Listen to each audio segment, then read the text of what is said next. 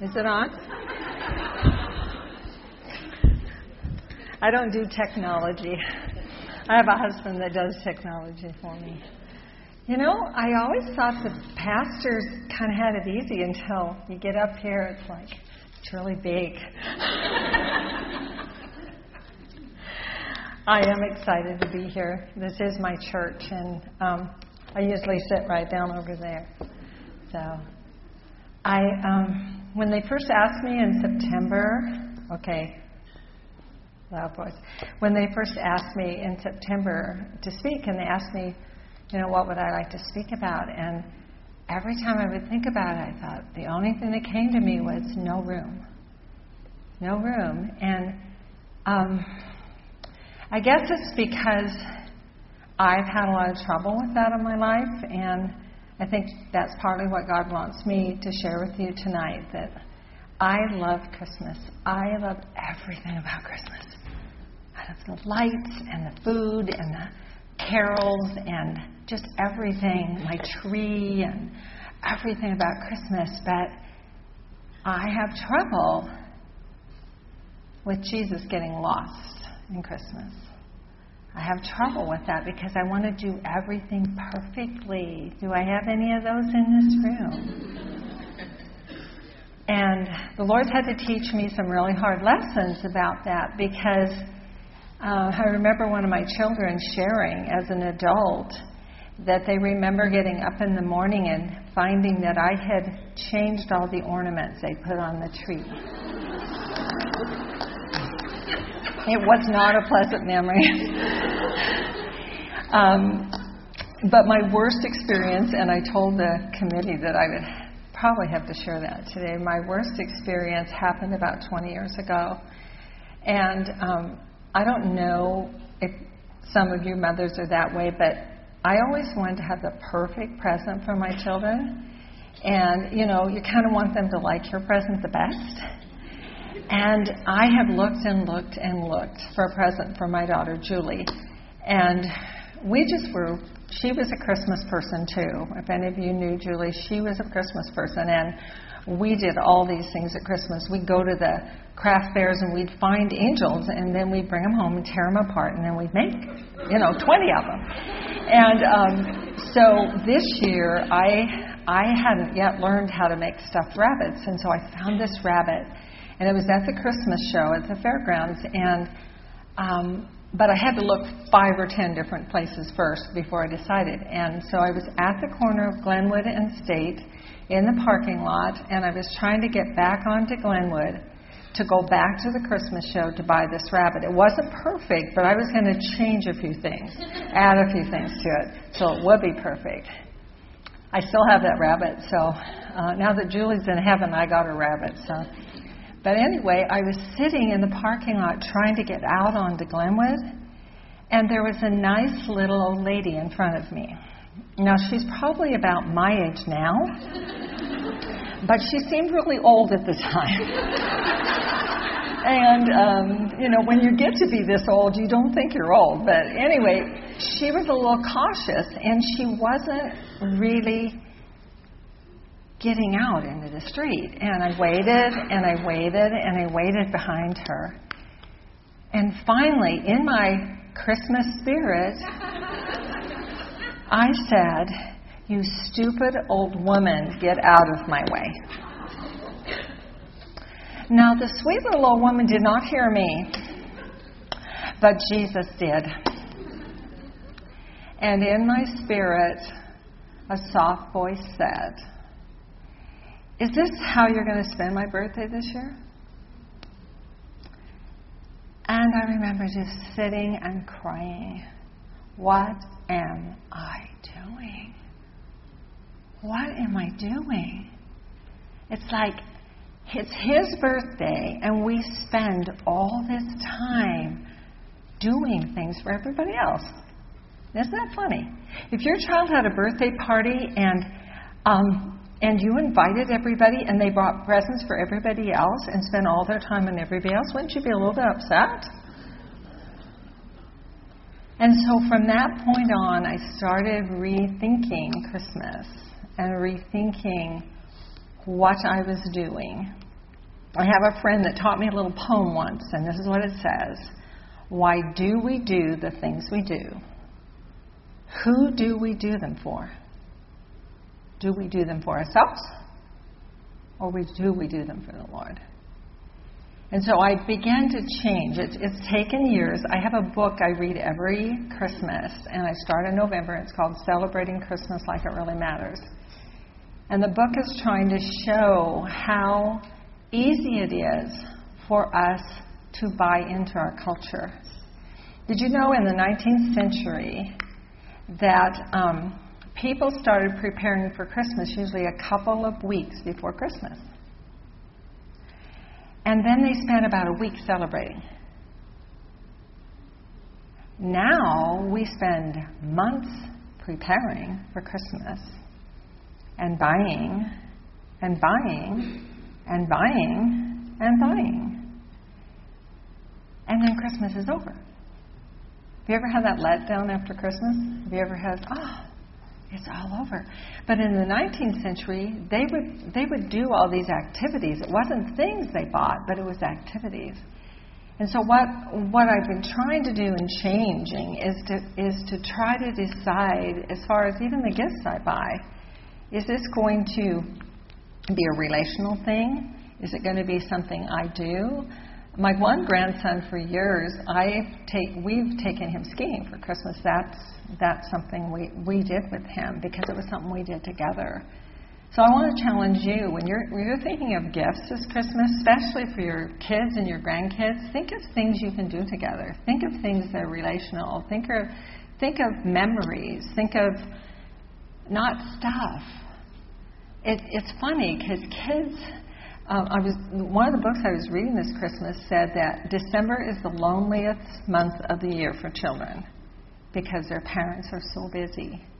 And I used to think my kids got so naughty before Christmas. And you know why? I finally figured out why. Because I was so distracted and so busy making all these things. My daughter and I even made our own bows, and it was before the wire stuff. And they had to be perfect. And, the Christmas cards. And then you can't just send a card. You have to put a note in it. And then, you have to have pictures. And probably about 15 years ago, I decided no more Christmas cards. I was so stressed. And so we started a new tradition in our family. And we send an Easter letter. And we don't do it every year, but just so people won't think we haven't died or something, we do it every few years. But you know what? It's funny because Jesus never asked us to remember his birth. He asked us to remember his death. Did you ever think of that? And we make a lot of Christmas, and I love Christmas. But I will tell you, I was reading a book just recently. It's called The Best Christmas Ever or something. And I got about halfway through, and the woman said, if you have a higher power, you might want to get better acquainted with your higher power. And I thought, she's telling you how to get in the spirit of Christmas, and she doesn't even know the Lord. I was thinking, what is it? What is Christmas? And I was thinking of Mary and Joseph and the loneliness and I just believe they were ostracized. I'm sorry, but if your teenage daughter came home and told you that she had an immaculate conception, would you believe her? I mean, really. Even though they were waiting for the Messiah, they didn't really understand that it was going to be God with us. They really didn't understand that. And I thought of Mary and Joseph, and Mary being without her mom. I mean, I was with my daughters when they had their babies, and she didn't have her mama, she didn't have anyone, and Joseph didn't have anyone to help him. And, we kind of romanticize Christmas in a way that, it must have been Mary had a beautiful blue, and she had a halo around her head and everything. And I'm thinking, no, it was dirty, smelly, and painful.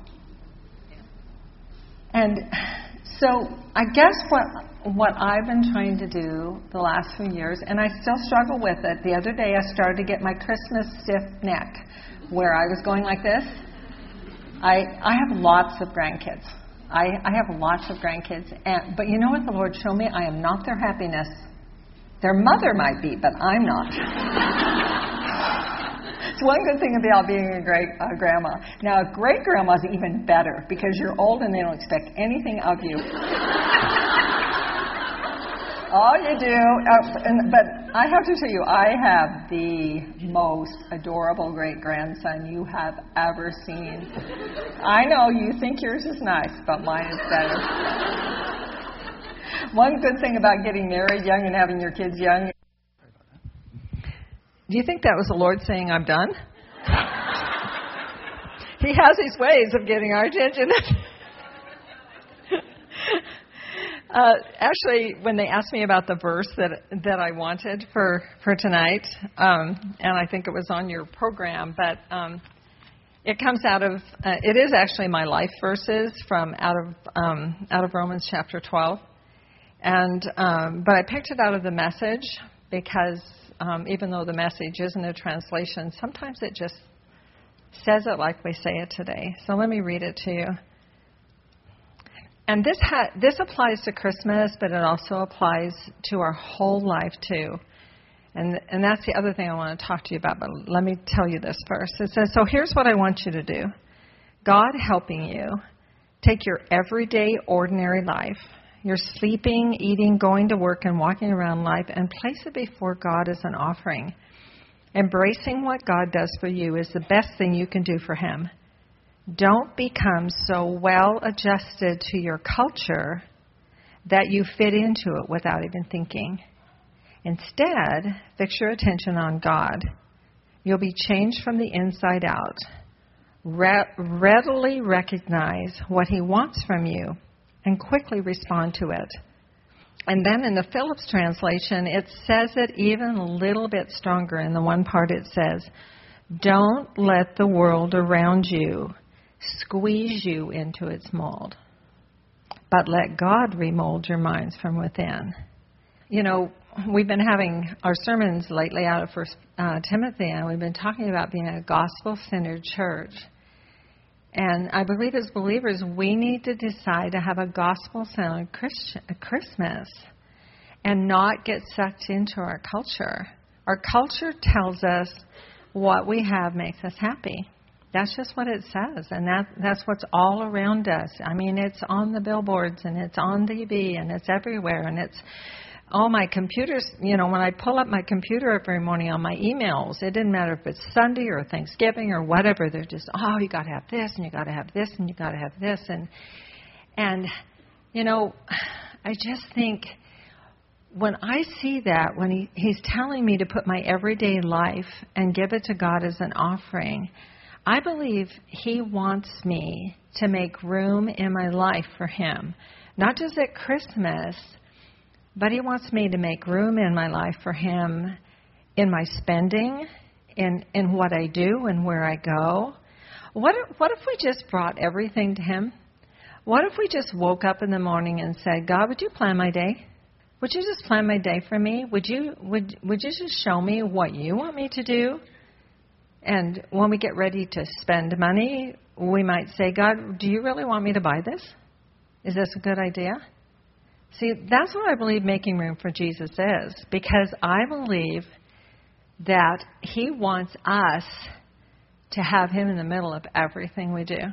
He wants us to be in our relationships. He wants to be in our pain, in our struggles, in the hurts we have. This last year for me was really hard. I've had some hard years. The year my daughter died was a really hard year, and God carried me in a beautiful way. But last year, my friend Cindy died, and a lot of you heard Cindy speak here last year. She had pancreatic cancer, and she had just about 4 months from the time she knew till the time she died. And Cindy and I had talked together for 21 years. So we had spent 2 days together every week for 21 years and 6 emails a day or whatever. But last year was just a really hard year. I was so glad she got to be in heaven, and I was so glad that God carried her through. But it was just a hard year, and I just had to let Jesus in that pain and just say, God, I love you. I trust you. I know you're going to use this for good. And, you know, when he does that and when we let him do that, we see what he does. I think of Mary. Remember when the angel came to Mary and told her what was going to happen? It's like, how can this be? How can this be? I'm a virgin. And it was so sweet. I read a book this winter by Jack Hayford, and it's called The Christmas Miracle. And he said something that was so beautiful. He said that when the angel came to Mary, he said she was highly favored. Mary, you are highly favored. But what that really means is you are graced. God has graced you, and he's going to give you this child. And that word's only used one other time in Scripture. And it's used by Paul, and it's used for us. We are highly graced. We are highly graced. And, you know, I was going to talk more about how to slow down at Christmas, but what the Lord showed me since I said I was going to speak was he wanted to show me what it means to make room for Jesus in our lives, because Mary made room for Jesus. She said, let it be according to your word. Remember? She said, okay, I'll go for it. And you know what? We get to do the same thing. We get to do the same thing because we get more than Mary got. Mary had Jesus in her womb for 9 months. But when we come to Christ, we get him forever. You know what it says in Romans 8? I love it. It says, the power that raised Christ from the dead lives within you. Did you ever think of that? That you're more highly favored in some ways than Mary? Now, Mary was the unique mother of Christ, but Mary was a sinner just like us. And the reason why she got to carry baby Jesus was because God graced her with him. And she said yes. And that's all we have to do. That's all we have to do is say yes to God and let him use us. If the power that raised Christ from the dead lives within us, then God can use us in amazing ways. Mary was a simple girl. If you've ever been to Nazareth, even Nazareth today is not much of a place. Nazareth was kind of like Weiser, Idaho. Oh, somebody here is from Weiser, I'm sure, and I'm really sorry. You have a great fiddler's contest. But it wasn't Jerusalem. It was way up in the north, and it just wasn't much of a place. She was a simple teenage girl. Isn't it cool that God used a teenage girl to carry his son? I was a teenage girl when I carried my first son, too. And I thought, you know, God just chose a simple girl who loved him, and he allowed her to carry his son.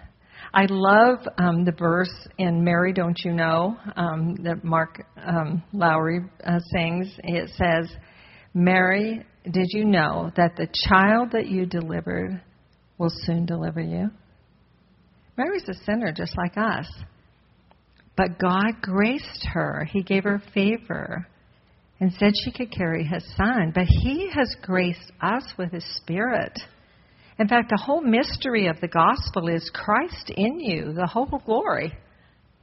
Christ Jesus lives in us if we're believers. He lives in us permanently.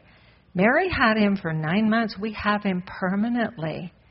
We have power. You know what it says in Philippians? In Philippians 4, I love Philippians 4, and Paul's talking about being in want and all kinds of things, but he says, I can do all things through Christ who strengthens me. Now, this is after the indwelling of the Holy Spirit. So Paul had the Holy Spirit. But that word is an amazing word in the Greek. It's dunamis, and it is the word we get dynamite from. Because we are believers, because we have Jesus Christ within us, we have power. We have power to change our world. You know, sometimes we think Jesus came to die, just to die for our sins, and he did come to die for our sins. and to save us from hell and to get us to heaven. No, he came to put heaven in us. We're living in a dark world, and we're the light. We're the light. I think of when Jesus died, he left 12 very fragile men to change the world. And you know what? They did. And as we, like Mary, carry God within us, and the power that he gives us is enough for anything. Any single challenge you have, any struggle, any hurt, any problem, the God within you is big enough to take care of it. God doesn't expect you to do it. I heard someone say one time, it's not difficult to live the Christian life. It's impossible. And you know what it is? It is impossible to live the Christian life. God never intended you to do it. He intended to live it through you. And what I see as far as making room for Jesus at Christmas time is that we live this kind of life like Mary lived, a life of faith, a life of believing that because God lives in me, because he lives in me, that I can do all things through Christ that strengthens me. Now, that doesn't mean I'm supposed to do all things, okay? But you know what Jesus did? He didn't do all things. He only did what his Father told him to do. That's why we spend time with God, so we get directions every day. God, what do you want me to do? What do you want me to do? Do you want me to speak for the Cole Women's Night Out? And it's like, I prayed about it for a long time. And then today about 5 o'clock, I thought maybe I'd made a mistake. So Ann gets a text, and she texts me back. My friend Ann Blakeman has been my buddy for years and years, and she goes with me whenever I speak. And first time I ever spoke, I spoke for Christian Women's Club, and all I had to do is share my testimony. And I was in the coat closet crying beforehand. I don't want to do this. And she, so afterwards I said, I think I like this. And so she reminds me of that almost every time. I don't think I've said anything I intended to say, but about 5 o'clock it was like the Lord said, will you just get up there and do what I tell you to do? Will you just forget about all this and do what I tell you to do? But I do want to read you a couple of stories because I think we have just about 3 weeks till Christmas, and I think God's got something really, really important for each one of us in the next 3 weeks. I think he's got some encounters for us that we don't want to miss. So the first little story I want to read you is called The Christmas Guest. And it's an old story, and you'll be able to tell that by some of the things that are said. But it's actually a poem, and I love it. I just love it. It happened one day near December's end. 2 neighbors called on an old-time friend, and they found his shop so meager and poor, made bright with boughs from ceiling to floor. And Conrad was sitting with face ashine when he suddenly stopped as he stitched a twine and said, old friends, at dawn today, when the cock was crowing the night away, the Lord appeared in a dream to me and said, I'm coming, your guest to be. So I've been busy with feet astir, strewing my shop with branches of fir. The table is spread and the kettle is shined, and over the rafters the holly is twined. And now I will wait for my Lord to appear and listen closely so I will hear his steps as he nears my humble place. Then I'll open the door and look on his face. So his friends went home and left Conrad alone, for this was the happiest day he had known. For long since his family had passed away, and Conrad had spent many a sad Christmas day. But he knew the Lord He knew with the Lord as his great guest, this Christmas would be the dearest and best. So he listened with only joy in his heart, and with every sound he would rise with a start and look for the Lord to be at the door, like the dream he had had a few hours before. So he ran to the window after hearing a sound, but all he could see on the snow-covered ground was a shabby beggar whose shoes were torn, and all of his clothes were ragged and worn. But Conrad was touched and went to the door, and he said, "Your feet must be frozen and sore. I have some shoes in my shop for you, and a coat that will keep you warmer too." So with grateful heart the man went away, but Conrad noticed the time of day. He wondered what made the dear Lord so late, and how much longer he'd have to wait. Then he heard a knock and ran to the door. But it was only a stranger once more, a bent old lady with a shawl of black and a bundle of kindling piled on her back. She asked for only a place to rest, but that was reserved for Conrad's great guest. Yet her voice seemed to plead, "Don't send me away. Let me rest for a while on this Christmas day." So Conrad brewed her a steaming cup and told her to sit at the table and sup. But after she left, he was filled with dismay, for he saw that the hours were slipping away. And the Lord had not come as he said he would, and Conrad felt sure he had misunderstood. When out of the stillness he heard a cry, "Please help me and tell me, where am I?" So again he opened his friendly door and stood disappointed as twice before. It was only a child who had wandered away and was lost from her family on Christmas Day. Again Conrad's heart was heavy and sad, but he knew he could make this little girl glad, so he called her in and wiped her tears and quieted all her childish fears. Then he led her back to her home once more. But as he entered his own darkened door, he knew that the Lord was not coming today, for the hours of Christmas had passed away. So he went to his room and he knelt down to pray, and Conrad asked, "Lord, why did you delay? What kept you from coming to call on me? For I wanted so much your face to see." Then soft in the silence a voice he heard, "Lift up your head, for I kept my word.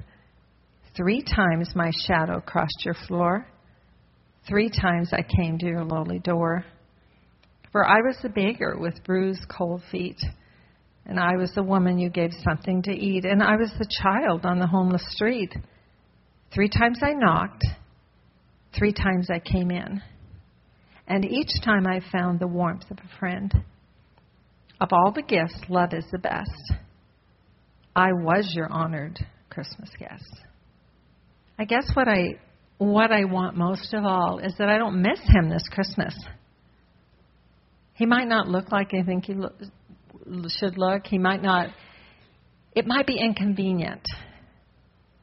And so what I'm trying to do, and I hope you'll do too, is I'm limiting what I do this month. I'm asking him about where I go and what I do and how involved I get.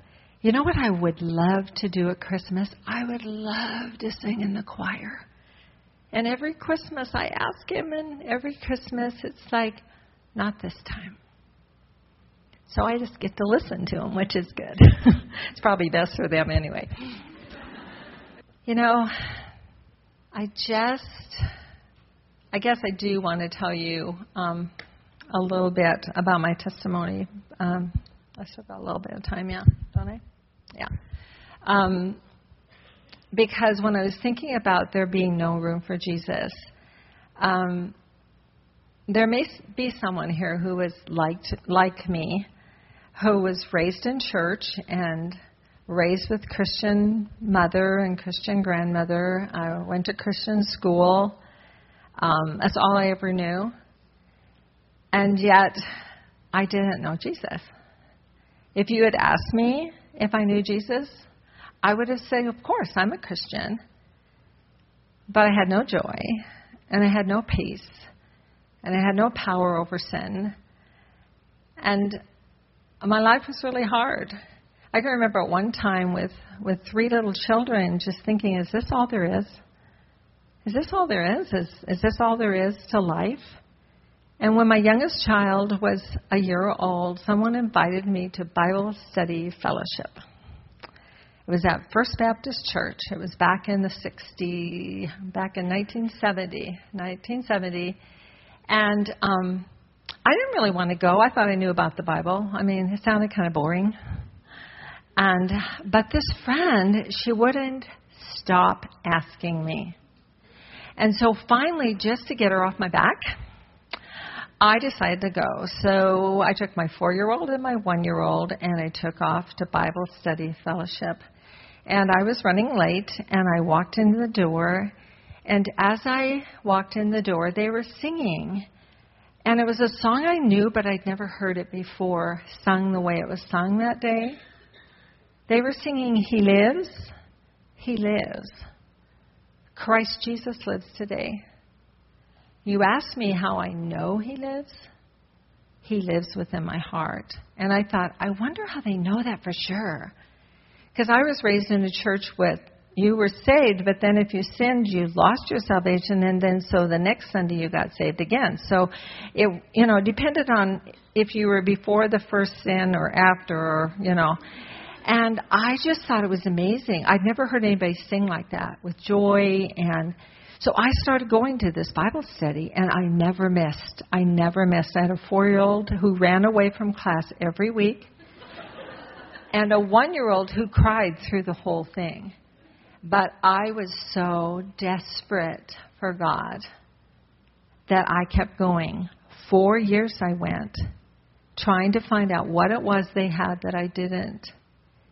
And one day as we were doing, I think it was the Life and Letters of Paul, there was a verse, and it jumped off the page. And it said, "I will never leave you or forsake you." And I thought, somebody's been lying to me all my life. Because I thought when you sin, God left you. And I didn't understand that when Jesus comes in, He forgives all your sins, past, present, and future. And about that time, I remember the day. Actually, it was that summer, August 6, 1973, when I knelt down and surrendered my life to Christ. I said, "God, I can't live this life." I didn't even know I wasn't saved. I just said, "I can't live this life. It's too hard. Will you come and live it for me?" And He did. He came, and He's never left. And that's what the gospel's all about. The gospel is God came to save us. And He came not only to save us from hell, but He came to live the life for us. He came to live this life within us so that other people would see Him. Mary got to have Jesus, and it was a wonderful thing. And I can't wait to meet Mary. And she was the only woman who carried Jesus in her womb. But we have this treasure in earthen vessels. We get Him too, and we have Him forever. And, I guess if you don't know Him, this Christmas, you've never, ever celebrated Christmas. You've never really celebrated Christmas, because Christmas is Jesus, born to die, that we would live. He came to give us life and life everlasting. He came to give us Himself. And that's what we want the world to know. That's why at home and at Christmas we want there to be peace and joy and love. And so I'm just going to pray for myself and hopefully for you too, that this Christmas season you would make room for Him every day. You would ask Him how He wants to spend His birthday. I remember saying to my kids, they'd want this and this and this and this. And I'd say, "This is not your birthday. You're getting something, but this is not your birthday. This is Jesus' birthday." And they grew up knowing that. And so, but I'm still working at it. I have one more little story for you. And then I am through. It's my favorite Christmas pageant story, and I don't know where it is, so give me a second and I'll find it somewhere in all these things that I didn't use. You never know what you're going to need up here. One time I was speaking at there was some kind of a luncheon, and my youngest daughter was with me. And as I was sitting, before I got up to speak, as I was sitting, I still can't find it. I'll find it. As I was sitting at the table, I was handing my daughter things. I was taking a piece of paper. I don't need this. I need this. I don't need this. And I had always told her that, I never knew what I was going to do when I got up here. And she said, "Mom, you really don't know what you're doing, do you?"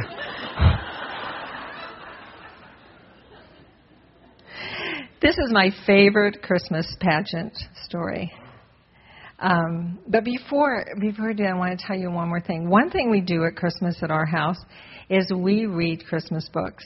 We always have. We read them with our children, and my husband and I read them. And we have 3 favorite Christmas books that we read every year. One of them is Charles Dickens' A Christmas Carol. I think Scrooge got saved. I don't know what you think, but I think that's what happened.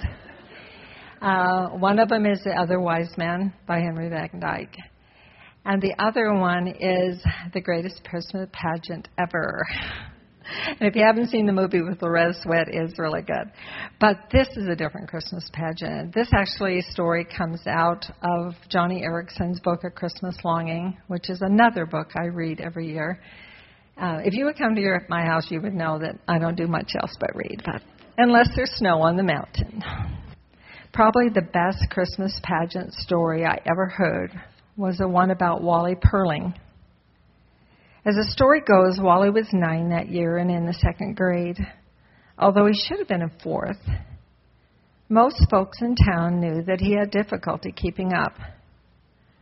Wally was well liked by the other children in his class, all of whom were smaller than he. He was always helpful, the natural protector of the underdog. Wally fancied the idea of being a shepherd with a flute in the Christmas pageant that year. But the director of the play assigned him to a more important part. After all, she reasoned, the innkeeper did not have too many lines. So it happened that the usual large audience gathered for the town's yearly extravaganza of crowns and halos, shepherds, crooks, and beards, and a whole stage full of squeaky voices.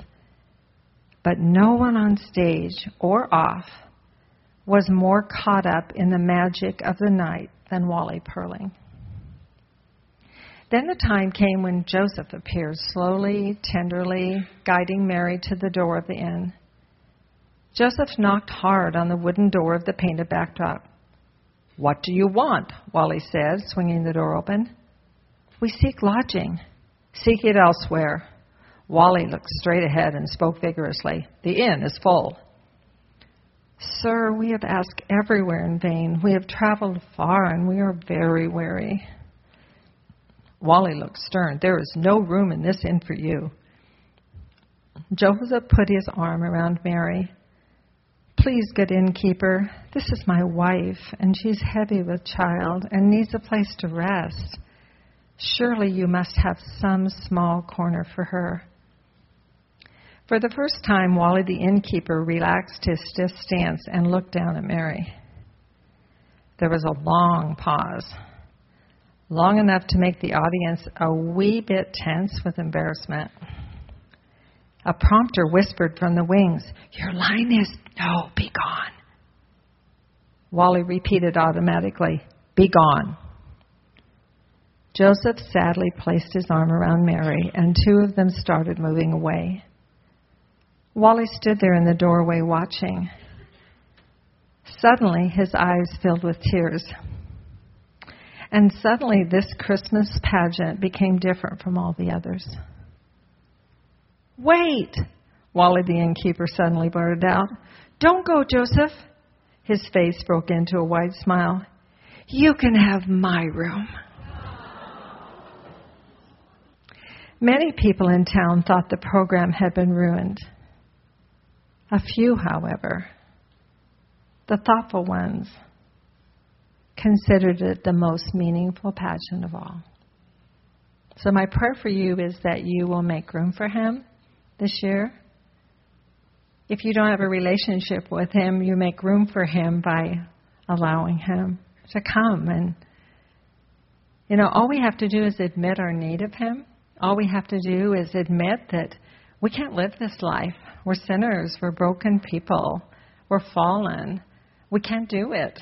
We cannot live the Christian life. No one can except for Christ. Christ can live the Christian life. And if you are his, you can make room for him by slowing down long enough to hear his voice and see where he wants you to be and what he wants you to do this year. And I'm done.